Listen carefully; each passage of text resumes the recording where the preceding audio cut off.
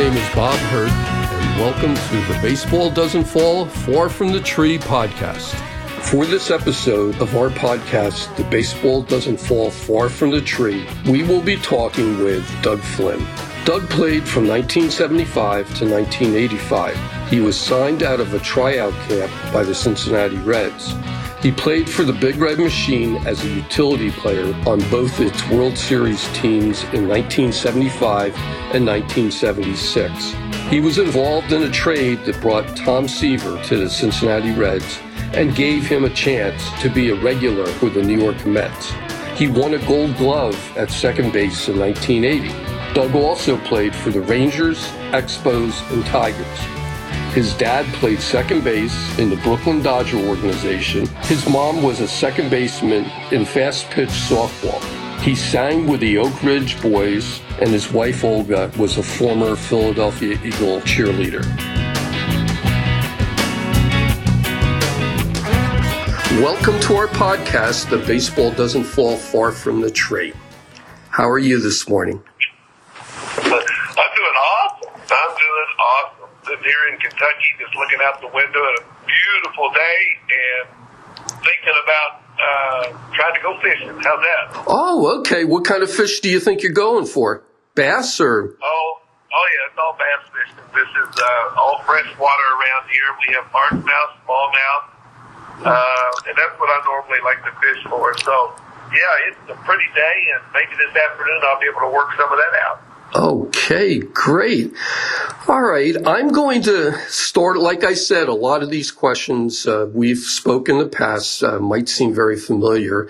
I want to start off by, I read that your dad played professionally in the Brooklyn organization, and he was also a state senator. And wasn't there another Major League Baseball player that was a senator that played in the Major Leagues? You know who I'm talking about, right? He was pretty good. I think he's in the Hall of Fame. Of course, speaking of Jim Bunning, I assume. Yes, exactly. Yeah, but he was actually a U.S. senator. My dad was a state senator.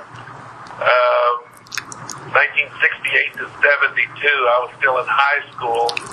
But he loved it, and I don't know why he ran, because he had so many other things he enjoyed doing, but he was such a people person. And you're right, he had played a year in the minor leagues with Brooklyn. They had a team, Class D team down in Hazard, Kentucky, and he played with Johnny Padres and had a good year, but they wanted him to, of course, I think Pee Wee Reese was playing in front of him. Right. So they wanted Dad to stay down for another year. He didn't do it. Came back, started raising a family, and got involved in a little politics. And after that, he was also a councilman for 12 years. He was just such a people person. It felt like he wanted to help people all the time. Doug, that's what we need nowadays. We don't have the public servant. Your dad seems like the definition of he's a people person, but a public servant. And I think that's something that's missing, in our government or politics nowadays. But I agree 100% with you. Because it's not supposed to be a job that you make from what I understood, the way this country was founded, it wasn't a job that you were supposed to go and become rich and benefit from. It was a job where you were you had your normal job, which my dad was an insurance salesman. And then you were there to help your community and help your fellow man. And I'm like you. I think it's absolutely ridiculous that people now are full-time politicians. They've chosen that as a career, and they've become very wealthy in doing so. And yeah. I'd love to see some turn limits myself. Yeah. No, I totally. You're preaching to the choir there with that. I figured that. Yeah. I also read that your dad played for the Lexington Hustlers. Now, I also read that he was the only white guy on an all-black team? Could you expound upon that? When they first started, they had a lot of amateur baseball going on around that time. They had what was called the Bluegrass League here that Governor Chandler and a lot of very good athletes played in. Some went on, Woody Fryman, to play in the major leagues.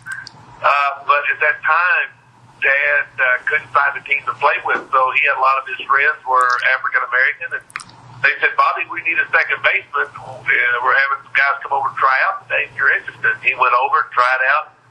They were a very good ball club. Luke Johnson had played with them some, I think, when he came through town. Bill White had played with them some. And so they would go and play against a lot of the all-black teams. And Dad never thought anything of it. You know, he wasn't trying to break any color barriers. Just he wanted to play on the best team around here. And that best team happened to be the Hustlers. And they would play against the Indianapolis Clowns, who, of course, were the Harlem Globetrotters in basketball.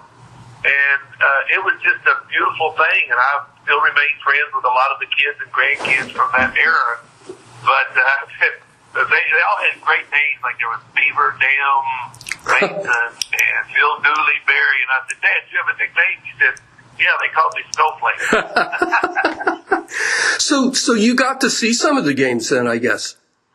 No, I'm too young. Oh, you're too young. That's what I kind of figured. That might have been. Yeah, this was like in the late 40s, early 50s. I was born in 51, so yeah, I didn't really get to see any of them. I don't remember. I just heard all the stories from all the guys who were a part of that ball club who were around this era in this area and lived here, raised their families here. But of course, all those guys now, my dad's 94, and most of them were around the same age. Wow, that's incredible. Now, I understand in high school you were a three-sport star. What was your favorite or best sport when you were in high school? Well, I was not a star. And I mean that in all sincerity. I was graduated from high school at 5'8", 150 pounds. I played basketball, baseball, and football, but I was far from being a star. I happened to be on a lot of, pretty good ball clubs, and I had my role in football. I was a quarterback. We didn't throw much. We had mostly a running team, so I handed off to a fullback that went on and played 10 years in the NFL with the Philadelphia Eagles. So that made my job pretty easy. In baseball, I was a second baseman, never hit very well, but was good defensive. And in basketball, point guard on a team that our junior year we won 4 games, and then our senior year we went 23-6. Wow! And one point away from going to the high school state tournament. And we were just a bunch of little guys that played hard. No 3-point goals back then. That certainly would have benefited our team. Yeah. But I was so average, Bob, that I had no scholarship offers coming out of high school.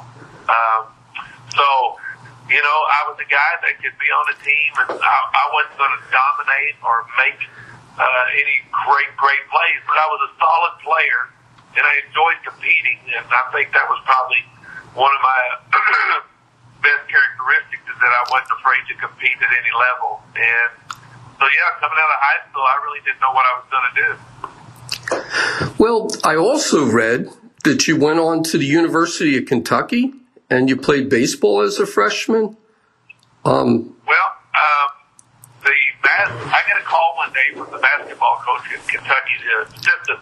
He was a freshman coach then, named Joe B. Hall, who went on to be the varsity coach after Coach Adolph Rupp. And he said, Doug, we had signed 5 guys. Our point guard that we signed had signed the contract with the Cleveland Indians, so they were getting ready to start school. I didn't know what I was going to do. They said, we need a point guard on this year's freshman basketball team in Kentucky, and we would love for you to come do it. So I went there with the idea that if I didn't make it in basketball, I was going to get a baseball scholarship. Still hadn't grown any. Still 5'8" and 150, and our freshman team was me, and the other guard was 6'4", and then we went 6'7", 6'8", 6'11". And every single day of that year, we scrimmaged against the number 1 team in the country, which was that had Dan Issel, Mike Pratt, a lot of really great athletes on it. Mike Casey, they were ranked number 1 in the nation, got beat by Jacksonville that year. So you're talking about a growing up year, being my size, having to compete against the number 1 team in the nation every day before we had our own practices. And it was an unbelievable growing up year for me that helped me as far as competing at a higher level. And that further helped me as I started moving up the chain in baseball. Well, Kentucky always had that reputation for being a hotbed for basketball. I mean, with talking about the people you mentioned, I mean, it certainly was. Yeah. They had around here, if you grew up, that's what you wanted to do, is go play Kentucky basketball. Because there were very few guys at that time that were signing professional baseball contracts. So when you look around and you see guys that you think are pretty good players and nobody's coming knocking on their door to be a professional, you realize, well, maybe it's just not possible. So you didn't give it a whole lot of thought around here. You know what I was thinking about it. You got Kentucky, which obviously was a hotbed for basketball, and just north of you, Indiana too. You had the Hoosiers. Never really thought about that. It seems like that was like the Bible Belt. You had the basketball belt. Yeah, it was very good. Ohio was very good at the time. Ohio State had some good programs going on then, but Pee Wee Reese had signed to play professional out of Louisville, Kentucky. Around Lexington, Lou Johnson was one of the few players decided to go ahead and play professionally. I think Cotton Nash, who was a great basketball player in Kentucky, had signed with Minnesota for a brief time. But, you never grew up. You saw it, you watched guys play, but you never really thought that was in the cards for you. Strictly because all these great players that you had seen in front of you, or who you assumed were great, never really went too far other than to go to college. Yeah. You know what? I didn't ask before, but I generally, when I speak to my guests, I always ask, who was your baseball influence? Who got you started playing baseball? Would it have been your dad or? Yeah, my dad, my uncles. I had some uncles that were really good. I had some great uncles on my mom's side of the family who were outstanding ball players. One of them actually went away 2 weeks with the Cardinals. And then got homesick and came home and said he'd rather work on the farm. And of course they weren't paying anything at that time either. Oh, yeah. But my dad, I remember as a small child watching my dad play, and I used to think, he was playing against these young kids, and why is my dad out there competing against these young kids, man? Because he's so much older. In reality, Dad was only 30. I was 5 or 6. And going to the ballpark with him, and at 30, he was in his prime playing in the Bluegrass League. And I remember he was really, really good player. He was much better than me. Yeah. Now, your mom also was a pretty darn good player from what I had read. Yeah, she was a good fast pitch softball player, played second base. Okay. They didn't have slow pitch back in those days. So, and she also was on the first ladies basketball team at her high school. They used to go around and play against some high schools, but they would play against a lot of independent teams too back in those days. So she was a very good athlete. Yeah. Now it's funny that I guess you had no choice but to play second base because your dad played second too, right? So your dad and mom were both. Maybe that was genetic or something. I reckon because on my high school team, we had a shortstop that was really good. His name was Mike Belcher, and he was a very good ball player. I thought he had potential to go be an outstanding college player, and he had good speed, he had a good arm, good range. He decided to go play basketball in college, and then sort of gave up baseball. But second became pretty natural for me. Although in the minor leagues, I played shortstop. Right. When I got to the big leagues, I played a little short, third, and second. But second was always the most comfortable for me. It may have been because of those influences, although I never really went out and said, Dad, walk me through some different ways to play this. It was more or less just, watch somebody learn and see what's best for you. Yeah. Okay. I mean, what I was going to say when you said about, shortstop, I had told you before that I was, a big Pittsburgh Pirate fan. I don't know if you read about the kid they just brought up, O'Neal Cruz. He's 6'7". Yeah. Oh, he's awesome, Doug. If you get a chance to see him, I mean, I think he's gonna, He's going to make a big impact, but they're also talking about eventually he'll probably become a quarter outfielder. But he likes playing shortstop, and I mean he can field and he can hit. But 6'7", I'm thinking because I'm the same size as.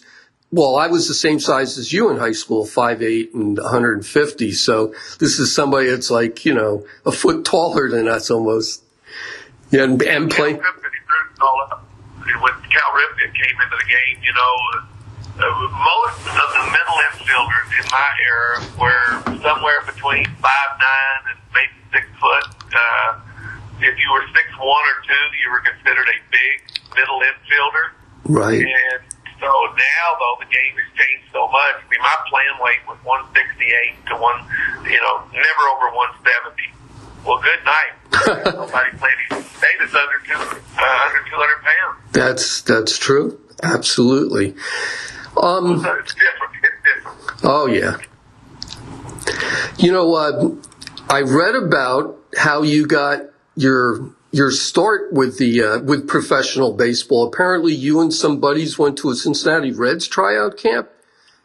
Yeah, I was going to junior college and I wasn't playing any ball.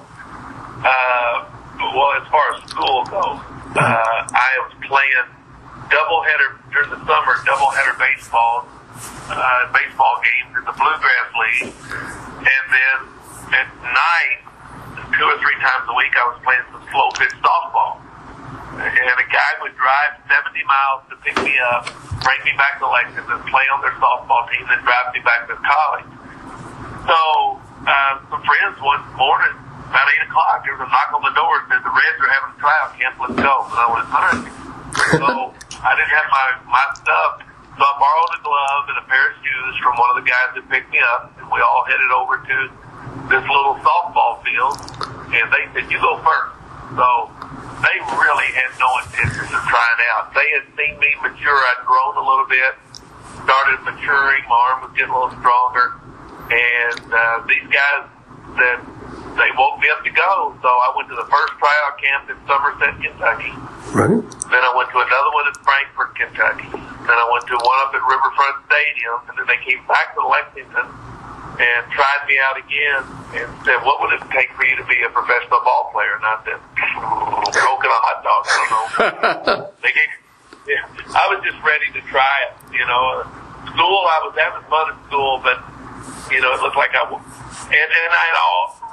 actually had agreed or verbally agreed to go to a school down in Tennessee to play basketball. And as it turned out, the Reds signed me for $2,500, and then 3 years later was in the big league. Wow. Now, how many years did you spend in the minor leagues when you signed? 3. Started in rookie ball, then they moved me up to Class A ball that same year. Okay. And then I played AA ball, AAA ball, and in 1975 made the team out of spring training. Okay. Now the rookie ball, was that the Appalachian League that you played in? No, it was really just in Florida. You just kind of stayed. Back in those days, rookie ball meant you just kind of stayed right there because they didn't know what to do with you. Oh, okay. I spent 2 weeks in Florida, and then a third baseman for the Class A team hurt his leg and had to have surgery. So my manager, I was playing shortstop, he said, can you play third? And I said, yeah, I played there in high school, which was not necessarily the truth. So they bring me up to A-ball, and the manager keeps saying, no, back up, don't move in, now get over it. The inning was over with, and he said, you've never played third a day in your life, have you? And I went, nope. And he said, why would you tell them that you played third? I said, because it was a chance to move up the ladder from rookie ball to A-ball. And he liked me and kind of got my corner. His name was Russ Nixon, a former player. He was my first full manager in Class A ball. And he liked me and, kind of really encouraged me to continue to play. And I'll always, he's passed away now, but I'll always be grateful to him for that. Now, Russ was a catcher with the Reds, wasn't he? He was a catcher with the Indians. Oh, the Indians. With the Reds and a manager, too. Oh, okay. Yeah, he was a little bit older than me, so he managed the Reds team for a bit, and as well as a coach there. One year we won the World Series. That's right. Okay, that's where I made the connection with Cincinnati, was that, when he was managing up there. Yeah. Now, this is kind of, I found it comical and stuff, but how about telling our listeners about the overrated 8? That was a good story. Well, when you make the big league team, you're excited, but the team I happened to be a part of was the Big Red Machine. And so the Big Red Machine had 8 players that if you read anything about the Big Red Machine, they basically only talk about 8 players. And they were called the Great 8. So one night, not too many years ago, they were doing a statue of Joe Morgan, and to honor him, they brought in the starting 8 guys, and that was Pete Rose, Ken Griffey, Joe Morgan, Johnny Bench, Tony Perez, Dave Concepcion, George Foster, and Cesar Geronimo. So my job as the MC of the night was to bring them up on stage. So thought I'd have a little fun, bring them up on stage, and there's 400 or 500 people, and they're on their feet clapping. And I said, there they are, ladies and gentlemen, the most overrated group of players in the history of the game. And everybody's looking up at me like, what are you talking about? I said, all right. I said, let's do a little history lesson. In 1970, those guys sitting right over there got beat in the World Series by Baltimore. I said, in 1972, those same guys got beat by Oakland. In 73, the Mets beat them. They didn't even get out of the league. 74, they disappeared. Then this little country boy from Kentucky makes the team. They win the World Series. The next year, little country boy's back. They win the World Series again. And then in 77, they trade the country boy away and they don't win again. You do the math. And some guy in the back of the room hollered, the glue. So I've had some fun with that. I had T-shirts made that say the glue 75, 76. And all of our proceeds go to help Hope for the Warriors, which is a military charity that Johnny Bench and I have been with now for almost 20 years. And we've used those shirts and stuff to raise a lot of money for charity. So we're for military vets and their families. So I'm kind of proud of that. And just had some fun with the guys. Of course, that grade 8 was as good a starting lineup as there's been in quite a while. And we win back-to-back world championships. And after we won in 75, 76, we just coasted because there really was a lot of pressure on that ball club to win.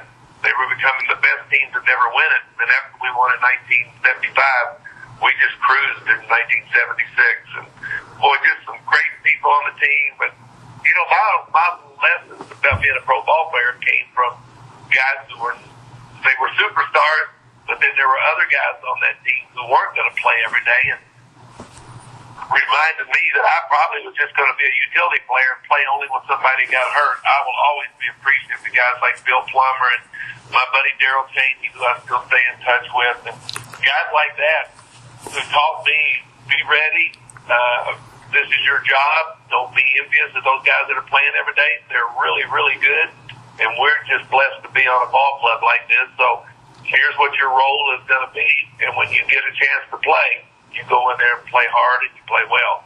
And so I'm very thankful for those learning lessons early in my career.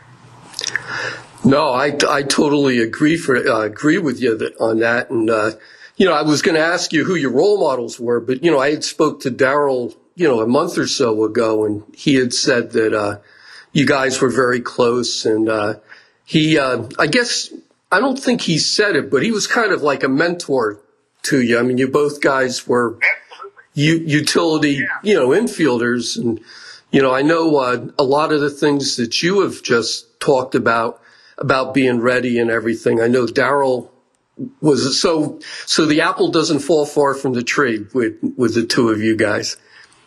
But, Daryl was starting shortstop, before Concepcion got there. Right. And and there was a really good player, a really good athlete, and a chance, I believe, to go to Notre Dame to play quarterback. Yep. For the Irish. So, he was never jealous if I played more. He was just such a good person that he helped me get myself ready. We would go out to dinners afterwards. We'd hang out in groups back in those days. There'd be 4 or 5 of us that go out to dinner.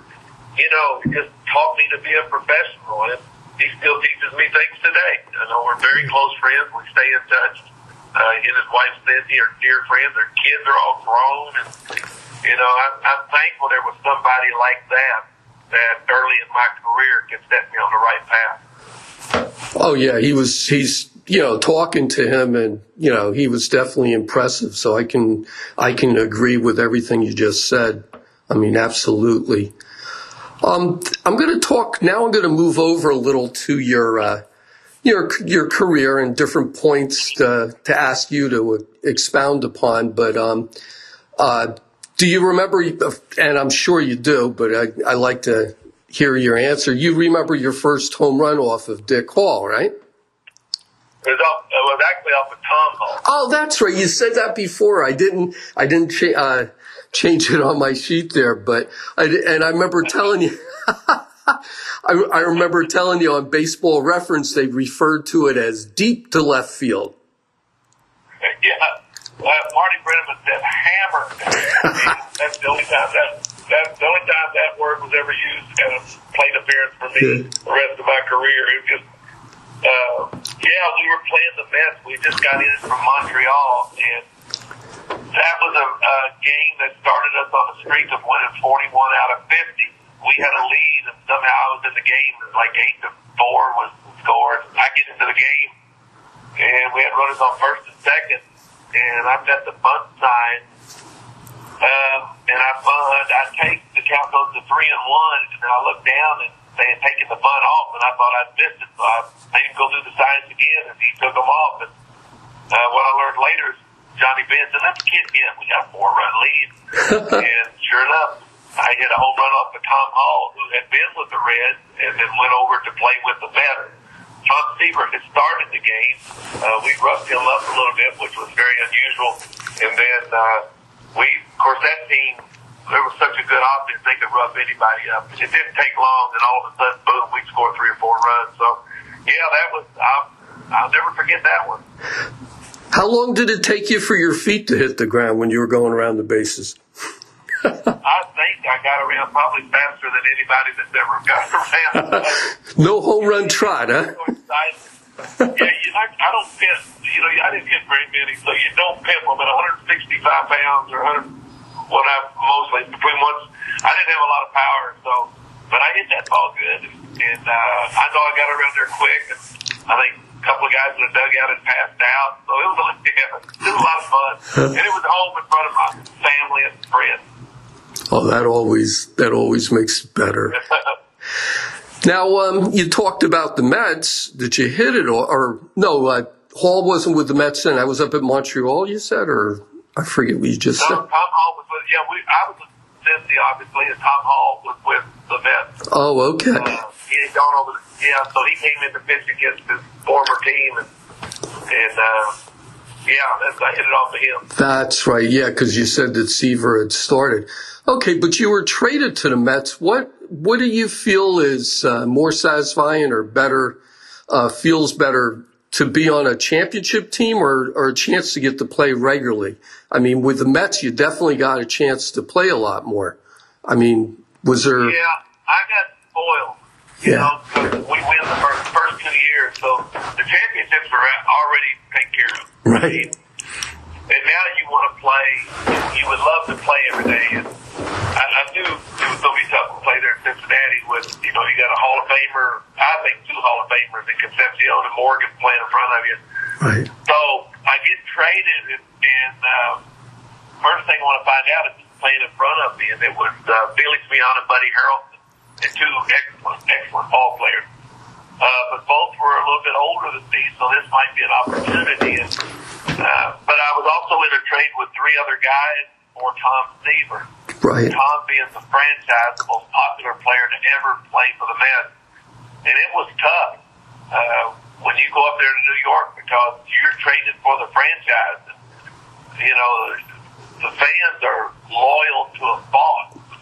If you play hard, keep your mouth shut, which is what I did. You can endear yourself to a lot of the fans, but man, when you got rid of Tom Seaver, it didn't matter who was in that trade. We were going to take a lot of flack for quite a while. Yeah, I live or I grew up in the New York area, and I'll agree. I mean, people were not happy when they got rid of Tom Seaver. I mean, you know, between the general manager and Dick Young, the writer, I mean, you know, that helped orchestrate that. But, yeah, I know that had to be tough. About it, Bob, Tom was going to go somewhere. I mean, it was just a matter of where he was going, because after the Dick Young article, I think that's when Tom said, I'm out of here. And it was just a matter of where he was going. So why would he not want to go to a team that had won back-to-back world championships? And so he picked the Reds to go to throw to Johnny Bench. But what the Reds had done over that offseason, well, they got rid of Tony Perez. And Tony was, I likened him to the Dean Martin of the Cincinnati Rat Pack. You know, you had Frank Sinatra in there. Well, that was Johnny and all those guys. But you had to have a Dean Martin, too, that would keep everybody loose. And that's what Tony did. He kept those guys loose. He could get on them when nobody else could. He could make them laugh. He could pick them up. And he was a great RBI guy. So, yeah, when they got rid of Tony, so now Tom comes over to them. He does throw a no-hitter when he was Cincinnati. But me and Pat Zachary and Stevie Henderson and Danny Norman were the four guys that went over the trade. Stevie had a great career. He played 12 years and hit about 280-something. And Zach was a really good pitcher until he hurt his foot. Danny Norman didn't quite make it. And then, of course, I was there and got to win a Gold Glove and played every day at second base and shortstop, played a little bit everywhere. But, yeah, it was a rough transition, but it's one that I'm very thankful for because, as you said, I did get a chance to play every day and play for Joe Torre. Yeah. No, that was – I remember those. I watched you play on Channel 9, WOR. Yeah, that's right. Yeah. Those were the – Kinder's Corner sometimes at the end of the game. Yes, Kinder's Corner. And being a Pittsburgh fan, you know, I mean, of course, I don't remember when Ralph had Kinder's Corner at Forbes Field, but I do, you know, my dad explained it to me, and, you know, I watched the show religiously after every game, you know, because he, you know, what did they give you when you were on Kinder's Corner? I forget, it wasn't much, right? They give you a watch or anything like that? Or a gift? No, God, no. I don't know, maybe $25 or something. It wasn't much. Yeah. And I want to say it was a gift card, like to something, or $25 off of something. It wasn't a whole lot, but you wanted to go on there because, you know, it was TV time, and especially after you came over in some of the trades, and, you know, if you had a decent game, you wanted to go on there and let people get to know you a little bit. Yeah. I enjoyed every second of it. Yeah. And you're right about getting, you know, the fans to get to know the players because, you know, I certainly did. I can, you know, I remember, you know, the Mets and then like even, you know, the opposing players and stuff you got to know. It was a great show for that. I mean, it was only like 10, 15 minutes at the most? Yeah, it wasn't long. It wasn't long at all. The show went a little bit, but then he'd have a couple of guests, and we weren't there very long. Just a couple of questions, go over the game a little bit. That was about it. But, you know, the thing that's unfortunate about a lot of the professional sport is that people judge you by the statistics that you put up. It has nothing to do. And I tell people, you know, being a pro baseball player is not who I am. That's what I did. Right. And I'm very blessed because it's opened up so many doors for me, but that's not who I am. Right. And unfortunately, there's still some people in New York that I'm still that guy that gets traded the Tom Seaver trade. They don't like me at all. Yeah, you got a black mark against you. That's okay. That's all right. You know, I'm okay with that. A lot of things get written, a lot of things get said, and that's fine. I don't have any issues with that now. That's why I enjoy doing like the men's fantasy camp and the Reds fantasy camp, because all these guys that only knew of you and didn't know you come down there, they spend a week with you and they get to see who you are. So I've really gained a lot of friends just by going down to some of those camps. You know, I went to the Pittsburgh Pirates fantasy camp back in '93, I guess it was, and I totally agree with you. I mean, you know, I still keep in contact with some of the the Pirate players, and of course the campers. You know, a lot of the campers I still keep in touch with. But like, I'm also I've written a lot of articles for Saber and everything. So a lot of the guys that I met at camp, I wrote their bio. Like Steve Blass and Dave Justy and Kent DeColvey, and it's really it's a great experience. I always tell people that's like aside from my marriage and the birth of my children, fantasy camp is right in there. And I mean, sometimes depending on who's around, I'll say it was probably the best, but I'm not going to say who would be around. Yeah.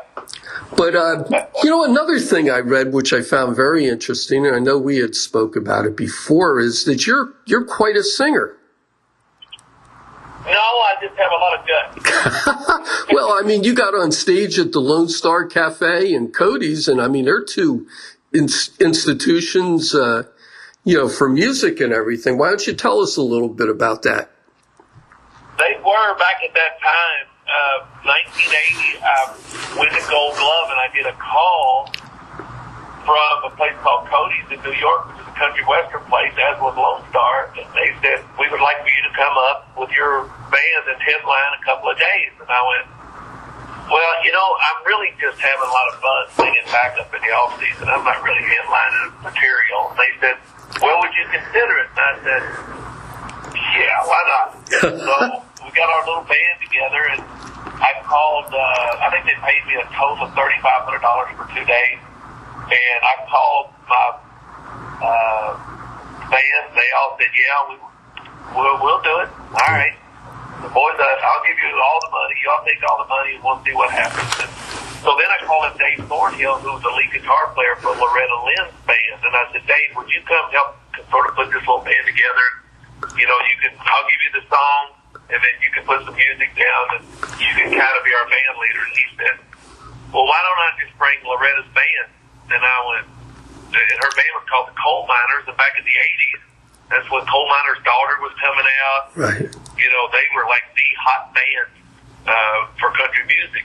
And I said, because I'm only getting $3,500 and I can't afford any of that.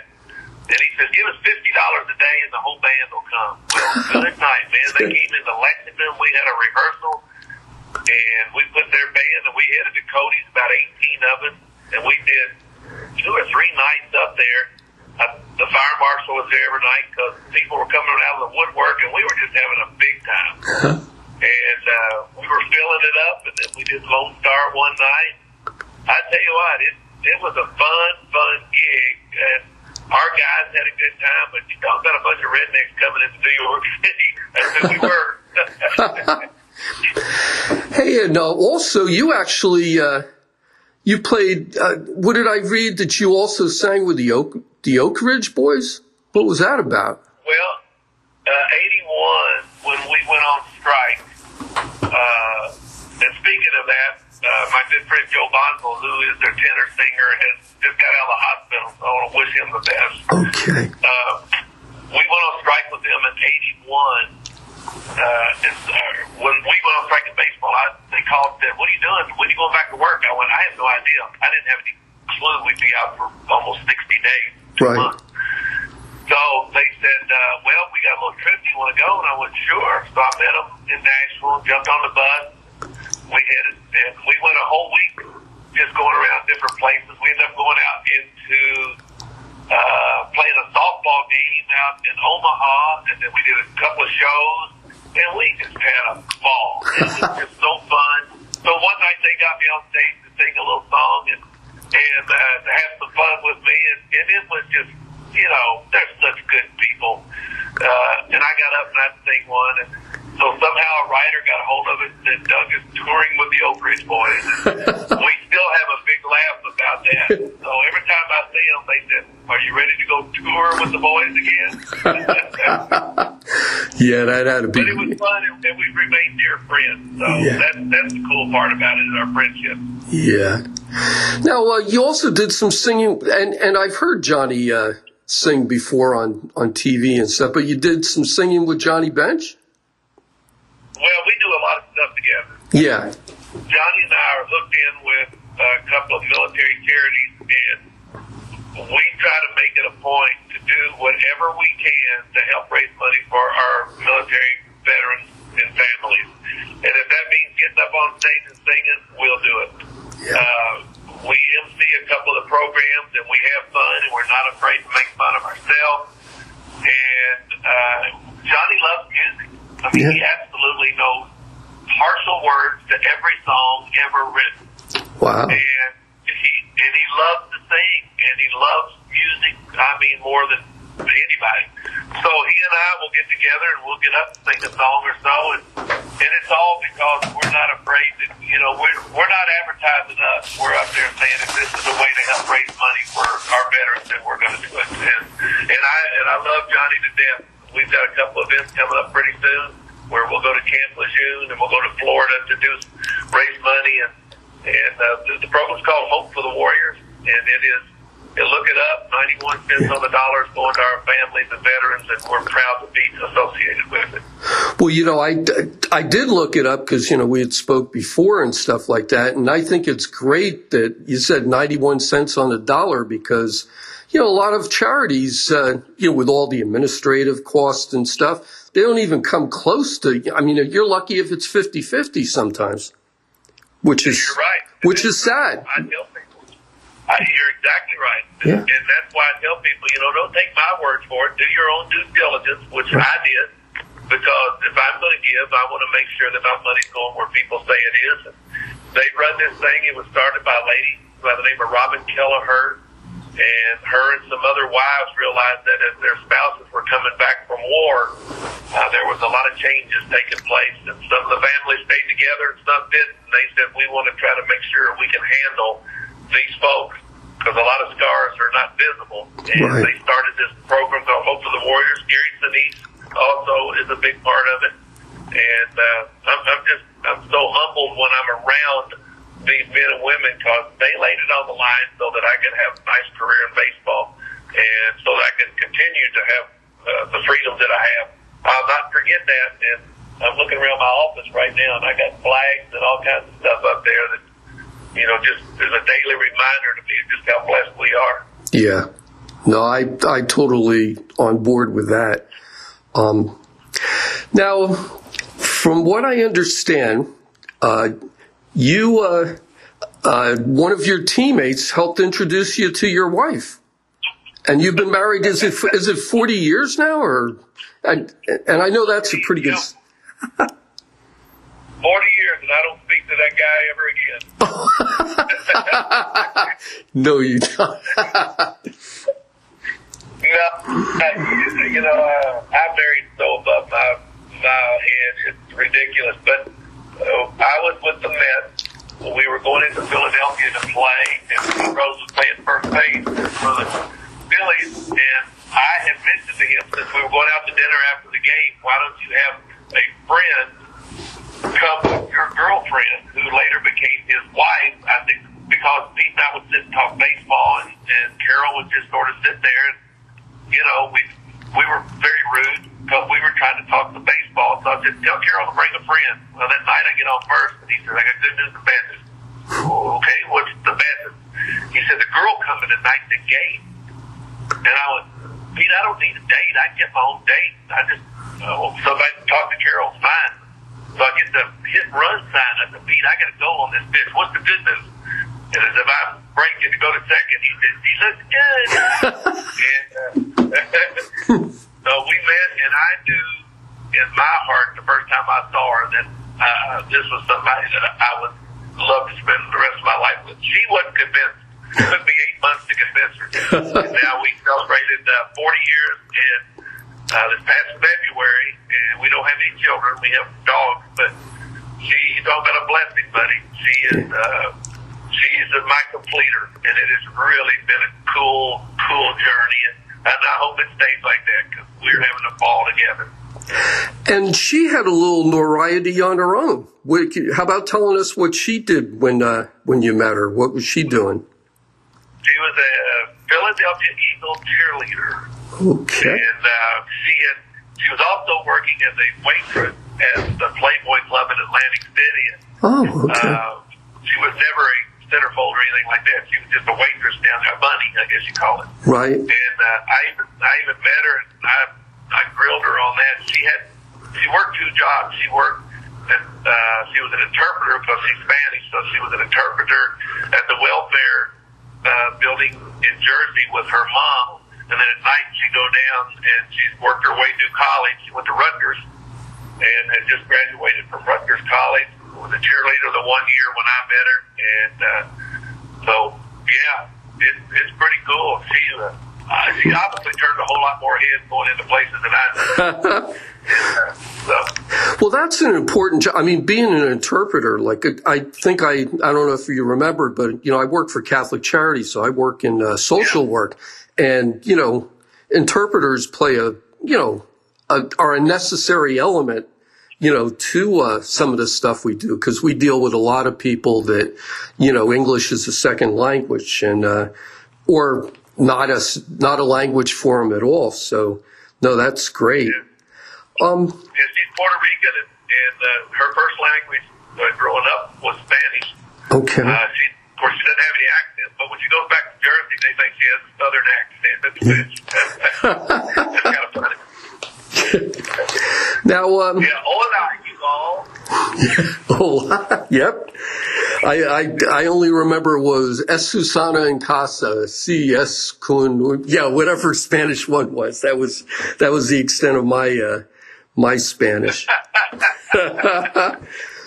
Now, you know what? It was funny that when I was getting prepared for this, and I was actually sitting in the bar with it, but you were actually closely involved in that situation with Ed Ott and Felix Mian. And that front row seat. Yeah.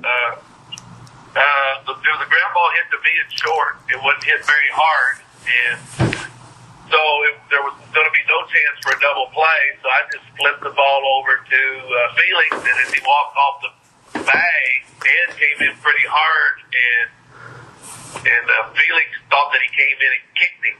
Yeah. And so Felix took a step back. When Ed got up, Felix took the ball in his hands, and he smashes it into Ed. It hit him in the face, and Ed turned just a little bit. And when I saw that it didn't really affect Ed Ott much, we later found out, and I later became friends with Ed because we took a trip. I'll tell you about that in a minute. Yeah. But Ed didn't hardly flinch, and he picked Felix up and body slammed him. And, I mean, you could hear it, collarbone breaking. Yeah. And then Ed knew that he had hurt Felix, and he backed off.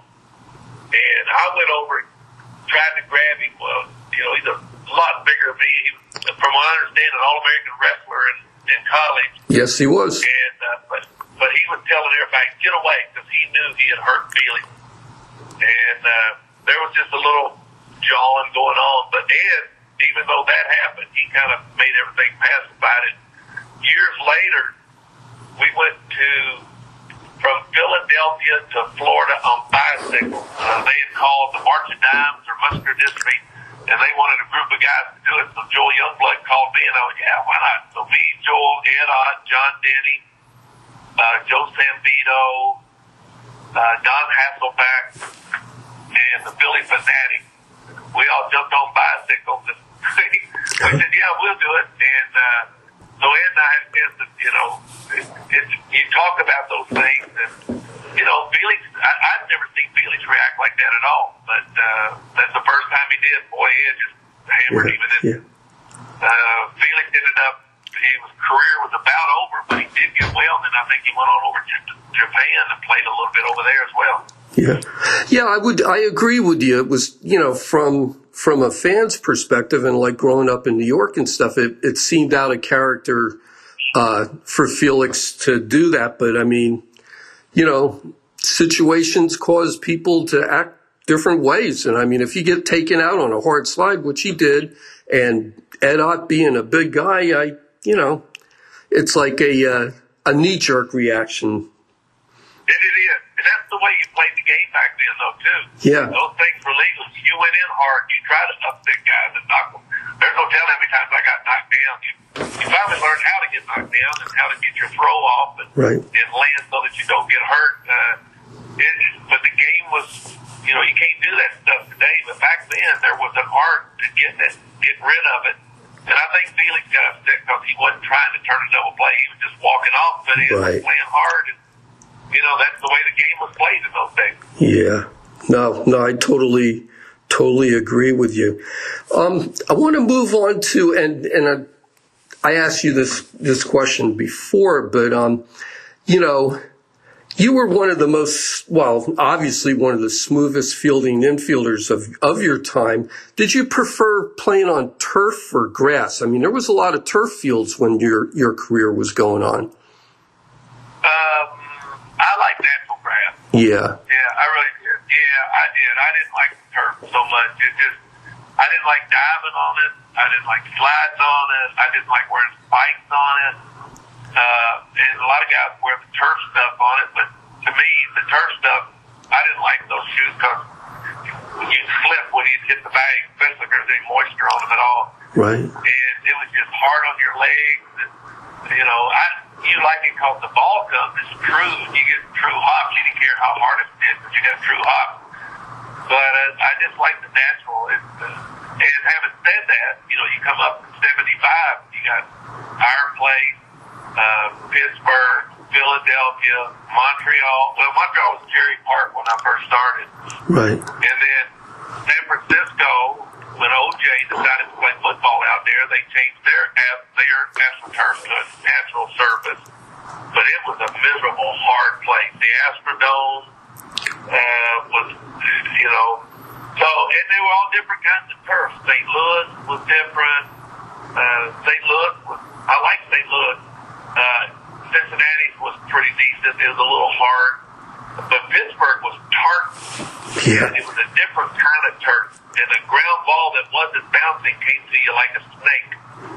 And so I didn't like it at all. Yeah. So at least when you went to some of the fields, of course, if you played Los Angeles, we called it AstroDirt because they kept it really low grass and really hard dirt. And the ball got through there quick. Then you come to a place like Shea Stadium, they kept the grass high and the dirt soft, so you couldn't drive it through that infield with anything, which didn't help me much as a ground ball hitter. But but I really enjoyed playing on the natural stuff. And, I was fortunate that in the 11 years in the big league, I only missed twice because of injuries. Well, I missed 6 games one year with a hamstring, and then I broke my wrist one year. But other than that, I was very fortunate to stay pretty healthy. Yeah. Now, you're talking about the surfaces, and I know I had told you before about, I had a conversation with Bill Mazeroski. I mean, I actually did his bio for Saber and stuff, and I remember him talking about, the lack of quality infield at Forbes Field. So when you say Pittsburgh was bad, it was kind of an improvement upon what he had played on. But I think you also had told me that you had a chance to talk with Bill Mazeroski. You want to share a little with us? Oh, I did. What a great guy.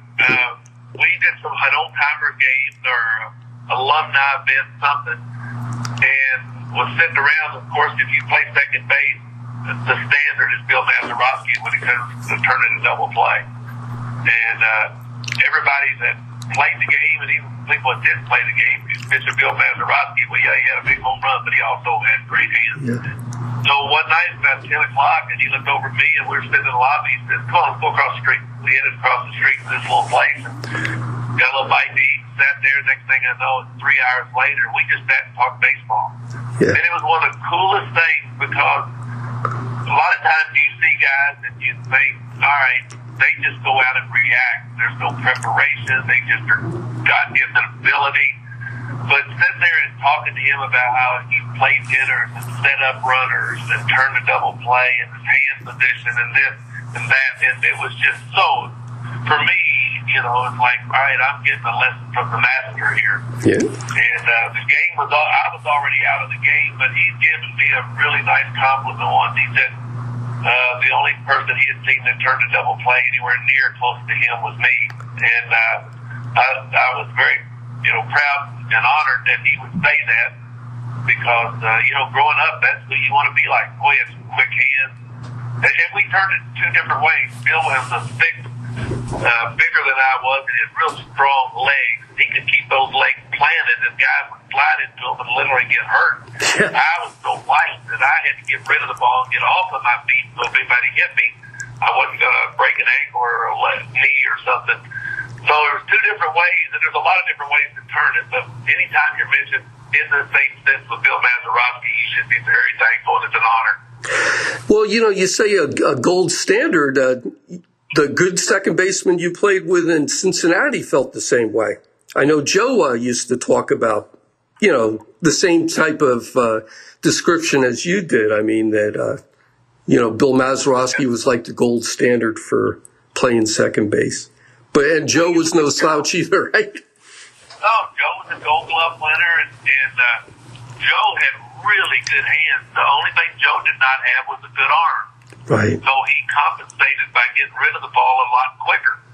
And, you know, he used that little bitty tiny glove, and he was so athletic. He would get the balls, and, you know, for 2 years in Cincinnati, he was the best player in baseball. Oh, absolutely. So fun to watch. Fun to watch, get those MVPs and watch the way he performed and went out the game. And, you know, Joe could have had so many stolen bases, but he only stole when we needed a run. And you see guys now, they get on and they're out there for the record, how many they can get. Right. Joe could have done the same thing, but he didn't. He only stole base when we absolutely need to run. And the thing that was amazing is when he was going to steal, everybody in the park knew he was going to steal. The pitcher and the catcher knew he was going to steal, and he was still very effective. Which is incredible. I mean, you know, it's, yeah. I mean, I can't even add to that. You played for some really good managers in your career, like Sparky and Joe Torre and Don Zimmer and Vernon and Russ Nixon. Who do you consider, or who was your favorite manager that you played for? You know, all of them had their really good qualities. But probably, well, no doubt, Joe Torre. Right. Joe gave me a chance to play every day. He was an encourager. He was a great player as well as a really good manager. He knew the game. He didn't put pressure on you. He helped you play relaxed. So, yeah, no doubt, and by far, Joe Torre was my favorite. Sparky was a great PR guy.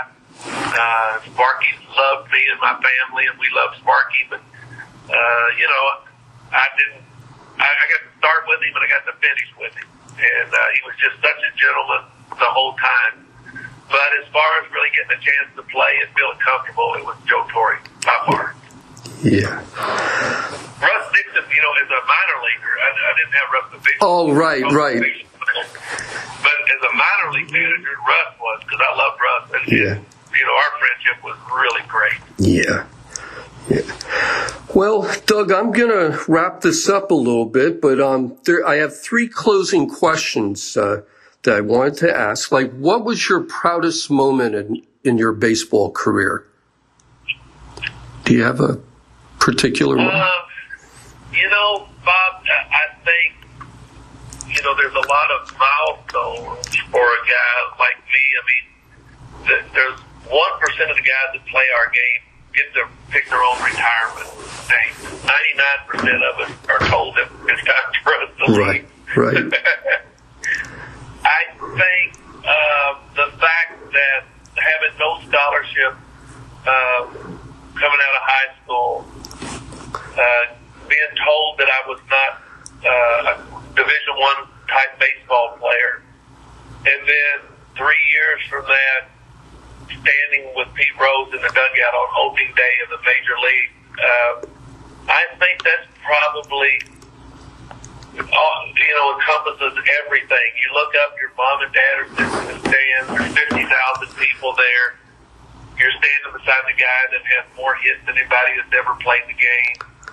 And, there's a feeling of, all of that playing those Sunday doubleheaders in amateur ball and those 3 nights a week in softball and staying active and not giving up and, trying to push yourself and learn how do you make your hands better. I think probably that opening day said a whole lot for me because if I'd have never lasted longer than that, I could say, at least I made it for a brief amount of time, and I'm very thankful and blessed for that. And you got 11, yes, and you got 11 years of being blessed. I mean, that's quite a career.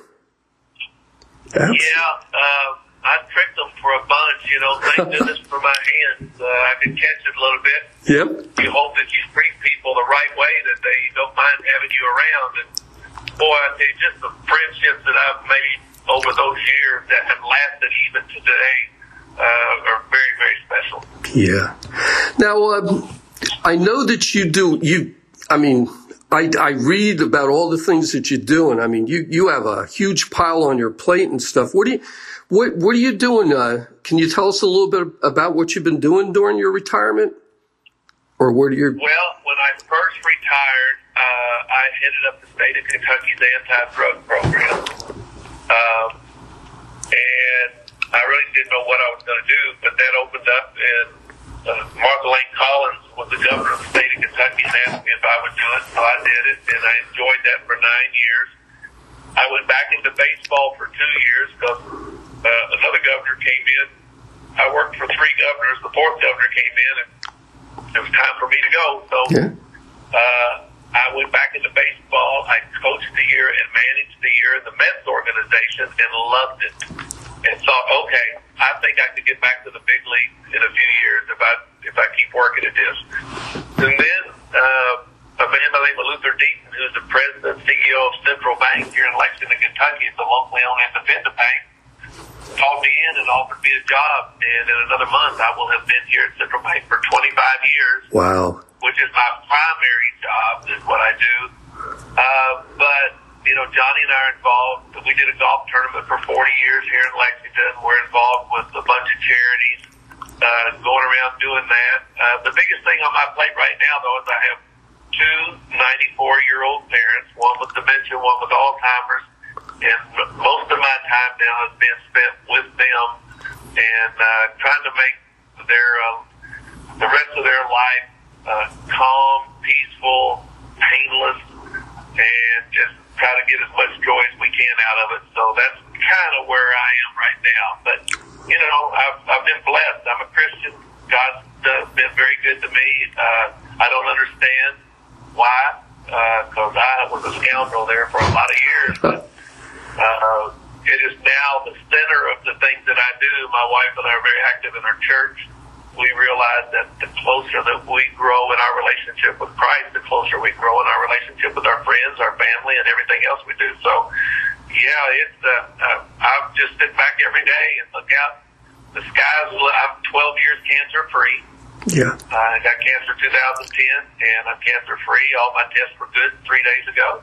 Great. So I wake up, the grass looks a little greener, the roses look a little prettier, the sky looks a little more beautiful, and I'm hoping that I don't tick off anybody like I did a few years back when I was playing ball, because there's some people that are still taking nasty shots at me, and I just pray that they got nothing going on in their life that's that bad that they got to pick on a poor guy like me who's been out of the game for 40 years. So,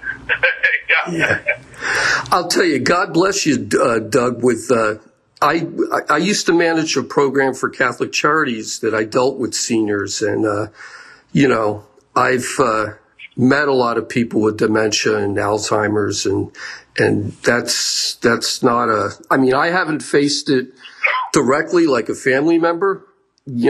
Hopefully I don't. I got a mom that's like 86, but I've heard people tell me about, and just what I saw when I was heading that program and everything, that like I said, God bless anybody that helps make, life a little easier for people that are going through that. That's definitely, my hats are off.